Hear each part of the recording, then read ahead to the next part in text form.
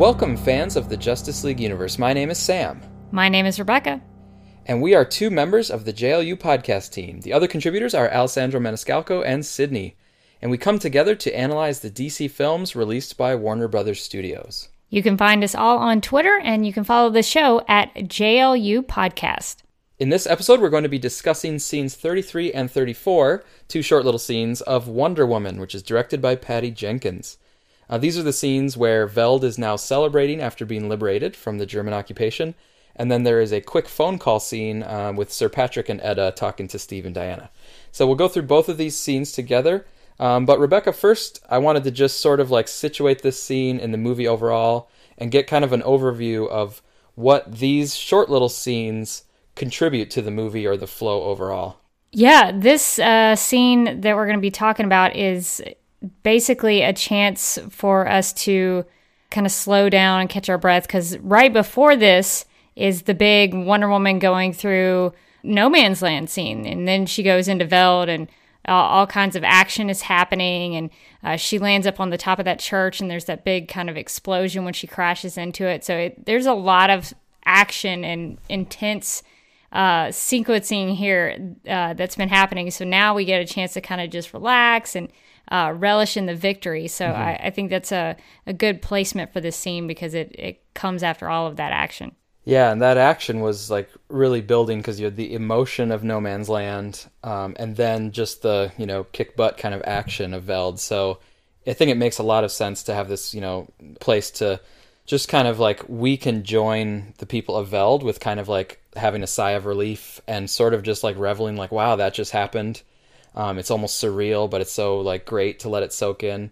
So it's good that we get to join them in this kind of moment. And I think this is part of why like Wonder Woman was such a crowd-pleasing movie, is because they let the audience have the same kind of reactions as the people in the movie. We're like on the same page as the people that were watching. And this one is, even though this is kind of a, throwaway functional scene, just kind of like getting between two main sorts of scenes, we can be there with the characters on screen and feeling that relief and that kind of sense of awe and just like elation over what happened. Yeah, I think that's a really good point, because the people in Veld, the townsfolk, I guess you could say, they are excited about what's just happened, because they sense that this is a victory, something good has happened for them, and we can relish in the fact that Wonder Woman's gone through and she's kicked all these butts and she saved the day. And so, yeah, you're right. We're having the same reaction as the townspeople. Yeah, and then another thing that, even though this is a quick little scene, it gives us a chance to check in on our main characters. Not Diana as much. We had a big thing with Diana, especially in No Man's Land. But we get to have a little moment towards Charlie, a little moment with Samir, even a little shot of Chief and how he's interacting with people. And then we get to see with Sir Patrick, like where he kind of is right now and what he's thinking about. So it's very functional in that sense of just being like, hey, little character beat, little character beat, little character beat with some of the like secondary characters. And I think that helps, because with all of that craziness that happened right before this, I would be a little concerned about some of my characters. Like, did everybody make it out okay? Is everybody safe? Is everybody still alive? So I think that's a good reason to check in on them, just to show that everybody's okay and everybody made it out. Yeah, definitely. And then it also serves just a little bit of a purpose of letting the audience know, okay, we've made it to this point. We're at the front. We're in, the World War I action. Now, this scene, especially the phone call with Sir Patrick, is going to tell the audience, all right, here's the next objective. Now it's going to actually be finding Ludendorff and figuring out what's going on with the, the gas poison bomb and stuff. So it's also a little bit of, just direct exposition for the audience to tell them, here's a roadmap of the next few scenes. So that's definitely functional in that sense. But let's go through it a little bit in more detail. So I love the way that this scene begins, because it's Diana amongst the people, and they're smiling and they're celebrating. But I really like what the filmmakers did, because they framed this shot and had the camera moving in a very similar way as what we'll see later when, unfortunately, the town is gassed. But it's the same thing of like, it's kind of tight in on Diana's face. We can see her emotion, and the camera's moving around her. It's kind of slow-mo. This one is joyous, and in a few minutes later in the movie, it's going to be the same setup, but it will be very tragic, and it'll be a different kind of smoke around it. Yeah, that's a really good point. And I think in this situation, Diana is happy and relieved that everybody is glad that she could help out, and she's glad that she could help out. And I even like that you can see Steve behind her with all those crowds of people. You know, she's shaking hands too. Well, she's shaking hands, but Steve is shaking hands too. So he gets to have that hero moment with her. But when that gas attack happens later, that's when they sort of butt heads a little bit, and they come to blows in terms of their ideologies. So they're separated later on in the film, but here they get to be heroes together. Yeah, that's kind of nice. But yeah, it visually they did kind of an echo, but you're right, the emotion is very different. Not just the tragedy of the town, but also Diana and Steve's dynamics, for sure. Like this one is Diana and Steve together, and it's building up the last little ramp here towards their night together. But when the gas attack happens, they're kind of on the offs, you know, like they're having a little bit of a conflict between each other. So definitely a contrast there. The next spot it goes right to is something BVS fans like ourselves, huge BVS fans, we will recognize the next part of this scene. Yes, this is the taking of the famous photograph that Bruce Wayne encounters in Lex Luthor's files that alert him to the fact that Diana Prince is immortal and has been around for quite some time. So it's actually, for me as a BVS fan, it's really cool to actually get to see this picture being taken, because it played a role in terms of character dynamics in BVS, and so getting to actually see what the origination of that I thought was really cool. Yeah, definitely. And even back with BVS, I thought the photo was great because of the characters. Like, even just seeing a static image of these 5 people, we know Diana in the middle, but seeing Samir and Chief and Charlie and stuff, even from BVS, I was very intrigued by these unique, diverse-looking people. And I wondered what they were doing, how they got together. And so now to see the photo and being like, all right, wow, I actually know what they were doing. I know what this photo is commemorating. I know a little bit about these characters so far. So for me, it was just really cool to fill in that backstory that I was very curious about. And BVS, I think, did a great job, at least for me, of like piquing my interest. Yeah, and I think for me, it's the picture almost serves as a tie into Justice League as well, because I sort of see the Oddfellows as sort of her proto-Justice League.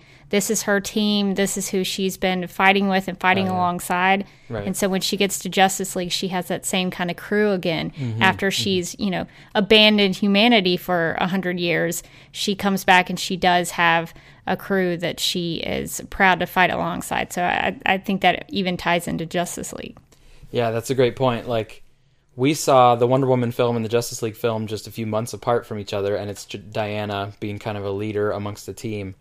But for the character, there was a lot that went on between those two teams. Oh, yeah, for sure. And I was just thinking when I was rewatching this scene, I guess this is Diana's first picture that she's ever taken. I don't think they would have had anything like this on Themyscira. Yeah, I don't think so. Like an actual photograph. We didn't even see many paintings. Well, I guess there was some like wall art and stuff like that. So they have likenesses of things probably, but. Yeah, photograph. This is a new experience for her. She might not even know what's really going on. Somebody, like, they were lining up, and one of the Oddfellows probably told her, like, just stand here. They're gonna capture our image somehow or whatever. Yeah. But she seems to be a good sport with it. She's got the robe on, which is kind of cool too. Yeah.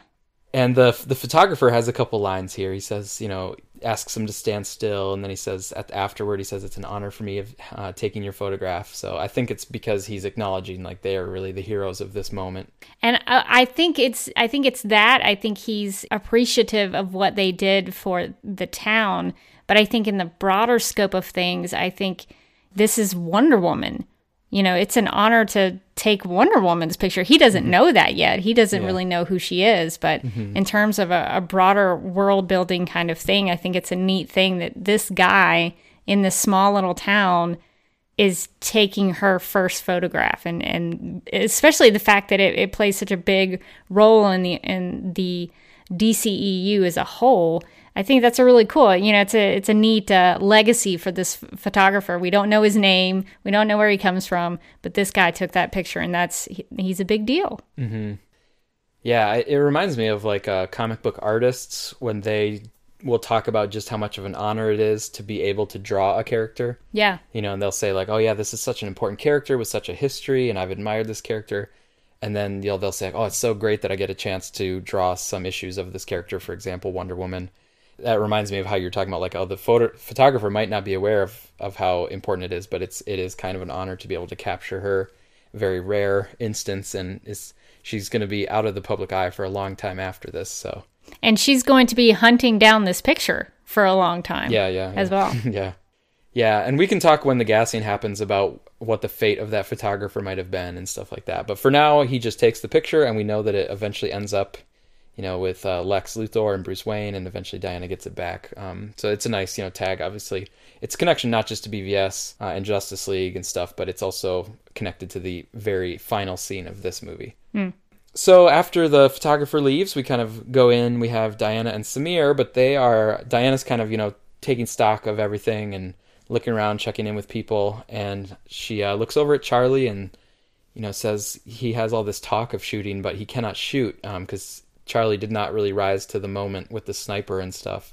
So she's kind of, thinking about it. And to me, it's also showing her personality trait of being very aware of other people. And she's very thoughtful of others and keen on like how people are feeling and stuff. And so she's not saying it like in a mean way, like, oh, Charlie let us down. She's more like compassionate and like, oh, like what's kind of going on with Charlie? He talks a big game, but he didn't really do it. She doesn't say it in a mean, malicious kind of way.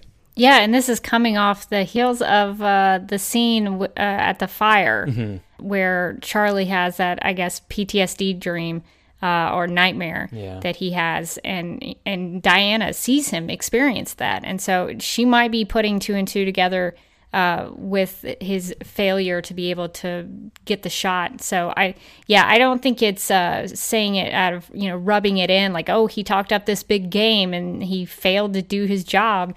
I think it's more of she's trying to figure out what's going on with him. Mm-hmm. And it's really to Samir's credit, too, because Samir is not upset with Charlie or anything like that at all either. He's kind of like, oh, Charlie's like dealing with stuff, To me, it's a credit to their camaraderie and stuff as a team that they have this friendship, but they understand each other and they're not hard on each other like that. And Samir's kind of like, yeah, I know a lot about Charlie. I know what he's been through. And then Samir also empathizes with Charlie by connecting it to himself, because he says, not everyone gets to be what they want to be all the time. Like, Charlie was not as effective as a sharpshooter as he would have wanted to be. And then Samir connects it to himself, too, and says that he doesn't really get to be who he wants to be all the time either.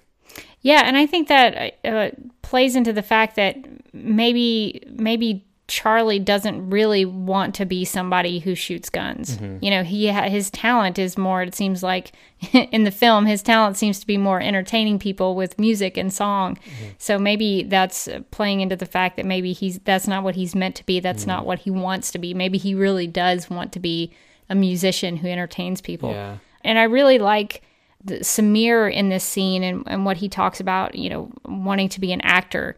And he can't do it for, I guess, racial prejudice at the time. Mm-hmm. I like that because it gives him depth to his character.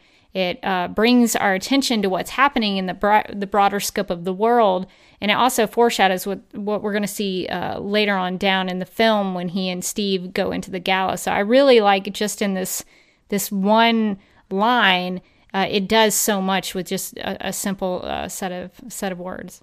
Yeah, I agree. It's a lot of meaning can kind of be taken in connections to other places out of just this short little thing here. And I marked this spot, too, as a place where a theme is actually stated. It's called Theme Stated in kind of the book of screenwriting and stuff. But Samir says everyone is fighting their own battles. And we marked that early on as like one of the overarching themes of the movie, as you can find that mankind is kind of grappling with things as a society, but inside of that, it's always actually individuals that are dealing with their own issues and going through their own things.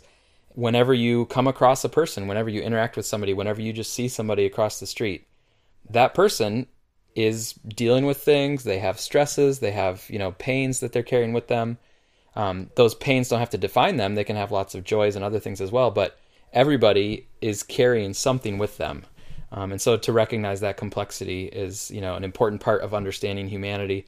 And with Diana, this is her learning about man's world. And so for her, this is kind of continuing her lesson of like, wow, the people here, have been through a lot. They're complicated. They have their own battles.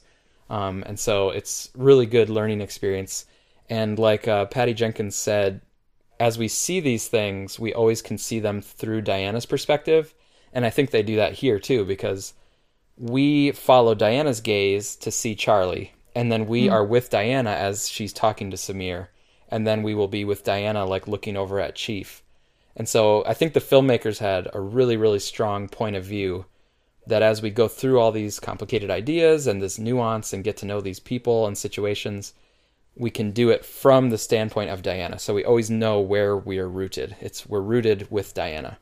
Yeah, and I really like the idea of that because I don't know how it would have been on Themyscira if they had a bunch of wars like that. I don't know if they would have had just, one big war that everybody was fighting, but then did they have other things that she was paying attention to with personal trials that people were going through? I don't know what it would have been comparing this situation to Themyscira, but I think you're right. I think Diana is learning about not only the war on man's world, but the personal struggles that each individual person is having to go through. So there's the broader war of World War I, and then there are the personal battles that each person is going through. Mm-hmm. Now, one quick thing just in terms of like the expectations of movie watching and stuff like that. So myself, and I talked to my wife about this, and she said the same thing.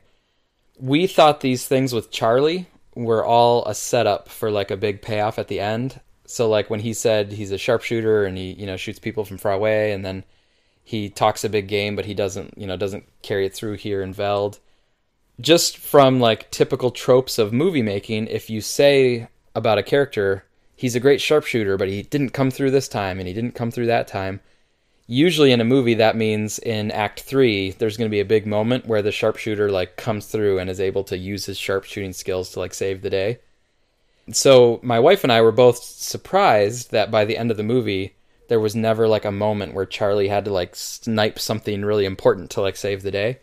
But in reflecting on it, I was actually happy about that, because to me it would have been easier but less meaningful, I guess, to just have Charlie like eventually get his nerve back and pull the trigger.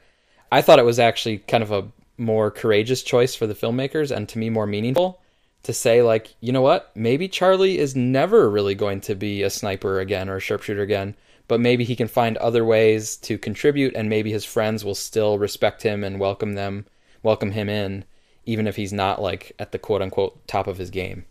Yeah, I think there is an expectation that he would have come back and made a shot at the end of the film. I would agree with that. But I do also agree that it's nice to play against that expectation and to show a different way that he would be able to be involved with the team and show some strengths and traits of his own that would be more positive, because I think the war and all of the stuff that he was going through because of that really negatively affected him. But you see when he's singing, or you hear him singing, we hear him singing a lot in the movie, and he sounds happier. So I think emotionally it's a much better choice. Mm-hmm. The last little thing here is Chief. Like, they don't explicitly talk about Chief, but they've just said, everybody's fighting their own battles, and Diana looks over at Chief, and so we're kind of like, what's Chief going on with? Now, we know that Chief is looking for freedom, and he has been kind of marginalized and had his land taken away from his people back in the States. So we know that he's dealing with that. And then the little glimpse we see of him, what I took from this was just that Chief is not a war profiteer. He is not there to try to get rich or find the schemes for trading or whatever amongst wartime. He seems like he's there to just help and be free, and he likes to be himself. But he's there for more noble reasons. He's not there for profiteering. And I took that just because it seems like people are trying to offer him thanks or gifts or something for saving the town, and he's just saying like, no, no, no, you know, like that's what I took from it, even though there's not really dialogue here. Yeah, and I think that's a really cool way to show his character in this scene, particularly because for me, when I think about his earlier appearance, when he has all those goods in his tent and he seems to be wanting to trade them or sell them, it seems like he would be wanting to make money. But here you get to see the more noble side of his character, that he just wants to help, free this city, and he doesn't want anything in return. Mm-hmm. And then Steve is the other member of the Oddfellows, and he doesn't get talked about either in that quick little scene 33, but we know some things about Steve's personal battles a little bit. We know that he's been through a lot. We know that he's very invested in trying to stop the war and save lives and stuff, but we don't yet know Steve's like really innermost sorrows and pains and stuff, because he kind of puts up a little bit of a sarcastic, confident, kind of cocky exterior, but he's protecting something underneath that. And so scene 33 leads us to ask, what's Steve's personal battle if everybody is fighting their own personal battles? And I think we're going to get the best answer to that in just a couple scenes from now, when we have the magical night in scene 35. So it's kind of like, we see some of the personal battles of the secondary Oddfellows and wait just a few minutes and we'll find out more about Steve's personal battles with loneliness and that kind of thing. All right, and speaking of Steve, we actually do see Steve right away next in scene 34 here. So he's on the phone. So do you want to take us into this next scene here? Yeah, so this is Diana and Steve, and they are on the phone with Etta, trying to find out Ludendorff's location. And she is going to tell them that he is planning a gala, and Sir Patrick overhears Etta's conversation and is like, no, I don't think they should go. And Steve basically says, no, we're going anyway. Mm-hmm. And there's even a little moment where Diana starts to put some pieces together, or so she thinks, about who Ares might be. Yeah, so good to check in with Sir Patrick and Etta, and then this was the one I was mentioning, kind of just lets us know what the next little objective of the plot is going to be. Now, if people are from Belgium, I bet you it was fun to watch this scene, because you get a nice close-up of a map of the era, and for people that are local to this area, it might be cool to actually, you can make out a lot of the town names and stuff. So it might be fun for them to actually see it. I'm not familiar with this region of Europe very well, so for me it was not super meaningful, but I could see Etta pointing right at Veld, so I knew Veld was in there. Yeah, I don't know a lot of these locations either, but I got really curious because on the map, it's much bigger than the other little town names. There's a little like a little card or a note on the map that says German High Command, which is what Ed is talking about, and then beneath it are the words Chateau, and it looks like Veronique, I think, like French for Veronica, probably. I'm guessing at that. I don't know for sure. Mm-hmm. But I was curious if that was a real place, and so the only thing I could find on the interwebs was that Chateau Veronique was, looks like a French winery of sorts. So I thought that was cool, that it possibly is a real place. Mm-hmm. Very cool. But I think Chateau Veronique is where the gala takes place. Oh. So maybe it probably isn't associated with this winery, so don't associate bad things with these people in their wine. But I think that's sort of maybe what that's supposed to be, if it's associated with German High Command. I don't know. I see. Yeah. They located German High Command, and then they said, oh, they're having this gala, so they had a little, say, okay, this is where the gala is going to be. That makes sense. I had never actually connected those dots. I think that's probably right. So the two big things here that are probably worth talking about a little bit is Sir Patrick. So Sir Patrick has been helping them out. Like, he gave them money and like sent them on their way on this mission. But now he's like, no, like, don't go the next step. Don't go to the actual gala. So, you could have some different interpretations, and we've had different interpretations amongst our podcast analysis team about like what Sir Patrick is thinking there. My take on it is, I think Sir Patrick helps them start out on their way because he wants Diana to go see the front and see the carnage and see the wounded and the dead and the innocents, in pain and stuff. And so I think he wanted to kick them on their way so that Diana would kind of get turned off and just abhorred by all the violence and stuff in Man's World. But he was thinking that they wouldn't be so successful. And now they've been successful thus far, and they're going on to the next point. So I think Sir Patrick's like, oh, I don't want you to actually succeed all the way. I just wanted you to go to the front and see some of the ugliness of it. So that's kind of how I like squared it in my own personal interpretation of it. Yeah, it's something that I have to wrap my brain around it too, because I understand that Sir Patrick / Ares wants the armistice to happen, right? So if they go and they stop the gala and they stop what's going to happen there, I don't know how that affects the armistice, if that would make it fail. So yeah, he does seem to not expect them wanting to go. I think probably he could, I mean, this is just my speculation, but he could probably live either way. Like if Ludendorff succeeds with the bomb and stuff, getting the new poison and everything, then that's going to just launch World War I into years more of pain and strife and everything. But if they sign the armistice, he also knows that that's just going to be temporary. He's like, that's just going to allow time for anger and resentment to build up, and then it will ignite into war again in the future. So I think Ares Sir Patrick is just feeling like either way, there's going to be more war, either immediately or down the road. That's true. So I feel like he's probably just fine either way. And that would also square with the fact that he helped Ludendorff and Meru with a little nudge to make their new poison. But he also seems to be kind of pushing for the armistice. So for me, I think he's kind of just like, yeah, either way. Either way, I think mankind will live down to their, worst violent urges. But Alessandro has a different take on Ares.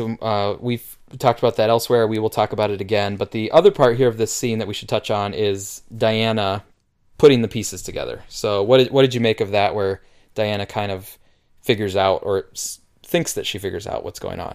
Well, I think is with all the information that she has at this point, it makes a lot of sense that she would jump to the conclusion that Ludendorff is Ares. I think it makes sense at this point in the film. When I first saw it, that's where I was going to.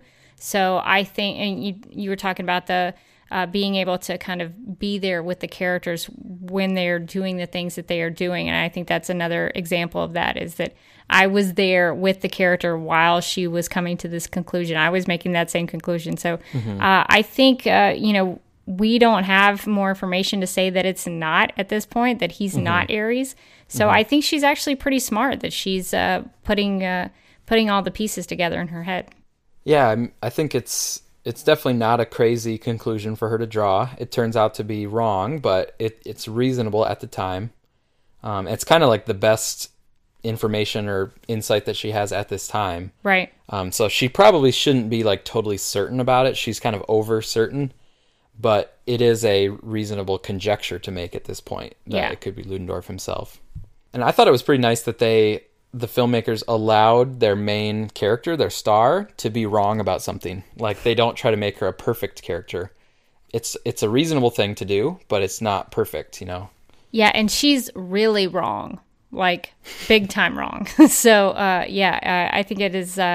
it's good because we get tricked and the hero gets tricked. And so I think the twist at the end is a better payoff because everyone was duped. Mm-hmm. Now, that being said, there is also some humor that they fit into this scene, and I think that's nice. Again, it's part of the coming down from all the intense action that we saw. Another way to kind of have that release of emotion is to have some humor in there. So Etta gives us a little humor. Even Steve has a little bit of humor, and I think that was a nice touch on the scene. I don't know if you wanted to comment on those little bit of comical beats in here. Yeah, I think to me it's funny that Steve uses that. You're breaking up. Like it's been around for a long time, apparently. Yeah, that's been around for a really long time. People have been using that as an excuse to get off the phone with you for a long time. So I really liked that because Steve realizes that Sir Patrick is not gonna, if he's going to follow Sir Patrick's orders, he's not going to be able to go to this gala. So he's got to figure out a way to get out of this conversation and disobey the guy who gave them money to go on this journey.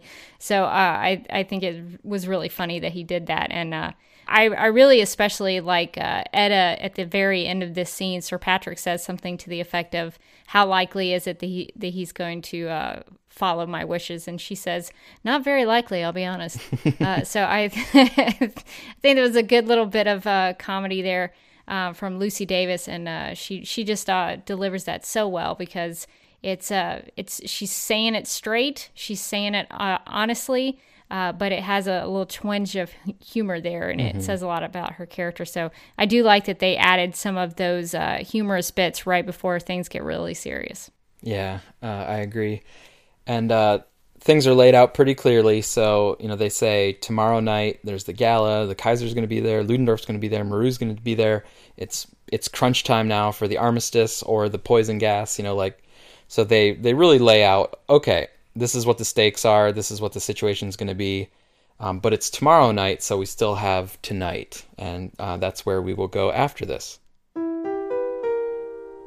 That is our analysis of scenes 33 and 34 of Wonder Woman. Next up, we have that magical night that we were alluding to is coming up soon, so that's where we'll go next. And if you need some more DCEU content in the meantime, there's the Suicide Squad cast for news, and there's always Man of Steel Answers with a back catalog of in-depth analysis on Man of Steel and Batman v Superman and some other topics. But anyway, right here on the JLU podcast, we thank all of you so much for listening. And if you want to support the show, you can actually do so now on Patreon. We have a Patreon page. We have some different reward levels that we're very excited about, so we'll hope that you take time to check those out.